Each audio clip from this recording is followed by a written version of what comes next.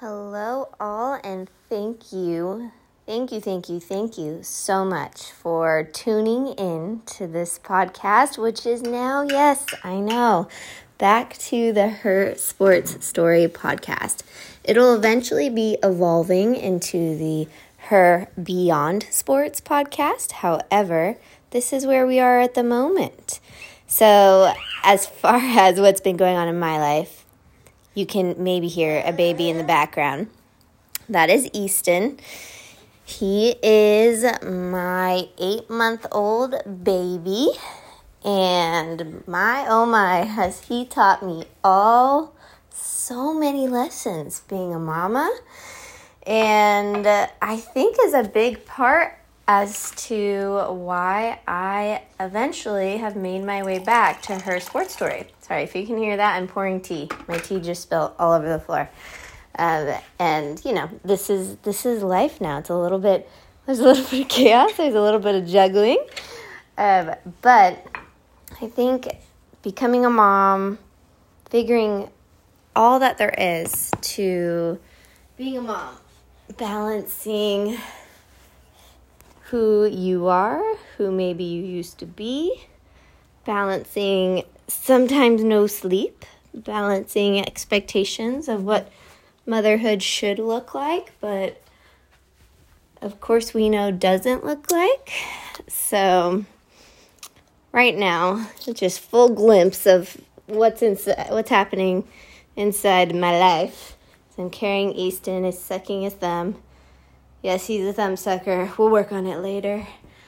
I am walking around my house that's now turned into East Playground, which is, pretty fun. A lot of colors everywhere, all the toys. But anyway, I digress. So with coming back to Her Sports Story, I truly, as you know, if you've listened to this podcast, you know that a huge part of my why is connecting former female athletes, sharing in stories. And I think it's absolutely vital that we learn how to share our stories and process our sport story, right? And to connect over it. And I feel incredibly blessed and just so grateful for the community that I have had the opportunity to create. And now what has seemed to evolve for me personally is this, again, yet another identity transition from, we go from maybe college athlete to young professional to working professional to, mom to working mom. And so there's so many things that, of course, translate so well from shifting away from fully being committed or fully being identified with our former realms, whether that is in athletics or whether that's a job that you had. We definitely, just as I think humans, tie ourselves to something because it's a basic human need to feel a part of something, to feel included, to feel loved. So with that transition, I recognize that there's a space that we can kind of prep for transition by grounding in what actually makes us us. Not the accolades, not even the career. All of those complement it. But there are so many other aspects of life. There are so many values that which we hold. There's so many even identities that we probably don't even think about that play a huge factor into who we are as a person. And what our soul is really searching for at times. So before my mom brain gets like way out left field, because it's doing all the things right now.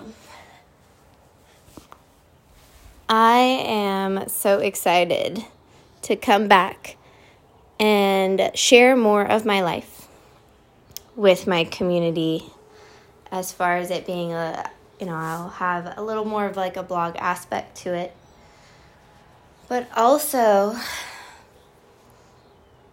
really diving deep into, so when we were athletes, we had this like immense confidence when we showed up on game day. And if we didn't have it per se, we stepped into that role, we stepped into that environment, and there was this persona that came through, or there was this feeling. And what I've noticed along the way from, being out of sport now for 9 years, almost a decade, is that I did not always take that confidence or that persona with me through life. Whether that was through, a job, or even, through motherhood. And granted, we can't step into this immediate confidence that, maybe we had in our sport, because we were probably in our sports for, 10 plus years. But there's something to be said about just owning who you are, and that being your confidence in whatever you do. And there are so many times where I lost sight of just that persona and who I was when I was an athlete, and going to work full time granted in college athletics, but at a desk job, and I would sit there and, get caught up in tasks and caught up in kind of the, sometimes they're important, of course, but maybe not as important things a part of the job. And every now and then I would sit there and be like, oh my gosh, like, you were a Division I athlete. You used to practice hours a day. You used to defy gravity. And I would almost have to give myself this little like check-in of like, hey, even though you don't always feel like you're a boss, right? You are. And it's pulling that persona through. And of course, not everyone feels that way all the time, but it's learning when to channel that and when to pull it through. Even when, let's say whether that's work-related, family-related, running a household-related. I know when I have woken up some days, especially during quarantine, and watching Easton and doing work, that my life feels like absolute chaos, and I don't feel like I have ownership, as weird as that sounds, of the day, right? And the day's running me in a sense. And granted, we're all doing our best here. But lately, I've had this kind of revelation that I can bring that kind of like, and I'm going to call it a boss persona, because like when you stepped on the court or when you stepped on the field or the floor, like you just embodied this amazing confidence, this game face, this go time. And that's amazing feeling. It can still be reached. And so I've been channeling it, just even being at home with Easton, whether that is like, it's an accomplishment that all my dishes are done. It is an accomplishment that the house looks like semi-dirty and not like hurricane tornado dirty. It's an accomplishment when I get to sit and have a Zoom meeting with a student. There is an environment that I'm looking to create that, of course, in my physical space. So I have spaces in my home that like I look at, and very small spaces.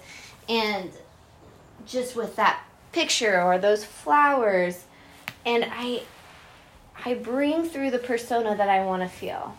Whether that's the boss babe, whether that's the mother kicking booty on just life and balancing, raising a tiny human, whether that's a bit of luxury in there, whether that is just like being the example that I want to be for anyone transitioning, out of sport, anyone that I've mentored before.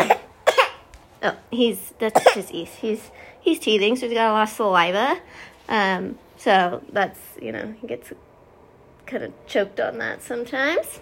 Again, mom life. But point being is that her sports story is evolving. And yes, we'll be highlighting some amazing women.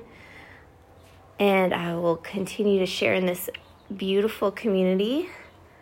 But I'm really looking to dive into coaching this persona in a way through Instagram. And there will be an Instagram podcast. There will be some as well, like extra bonus type of material that I'll be putting together. But this is what I found is my passion. I love this community. I'm still working, of course, in college athletics as an advisor. But this is a part of life that lights up my soul. And so I will be here, and I will continue to talk in circles for you and for anyone that might need to hear that no matter the transition, there's things that make you you.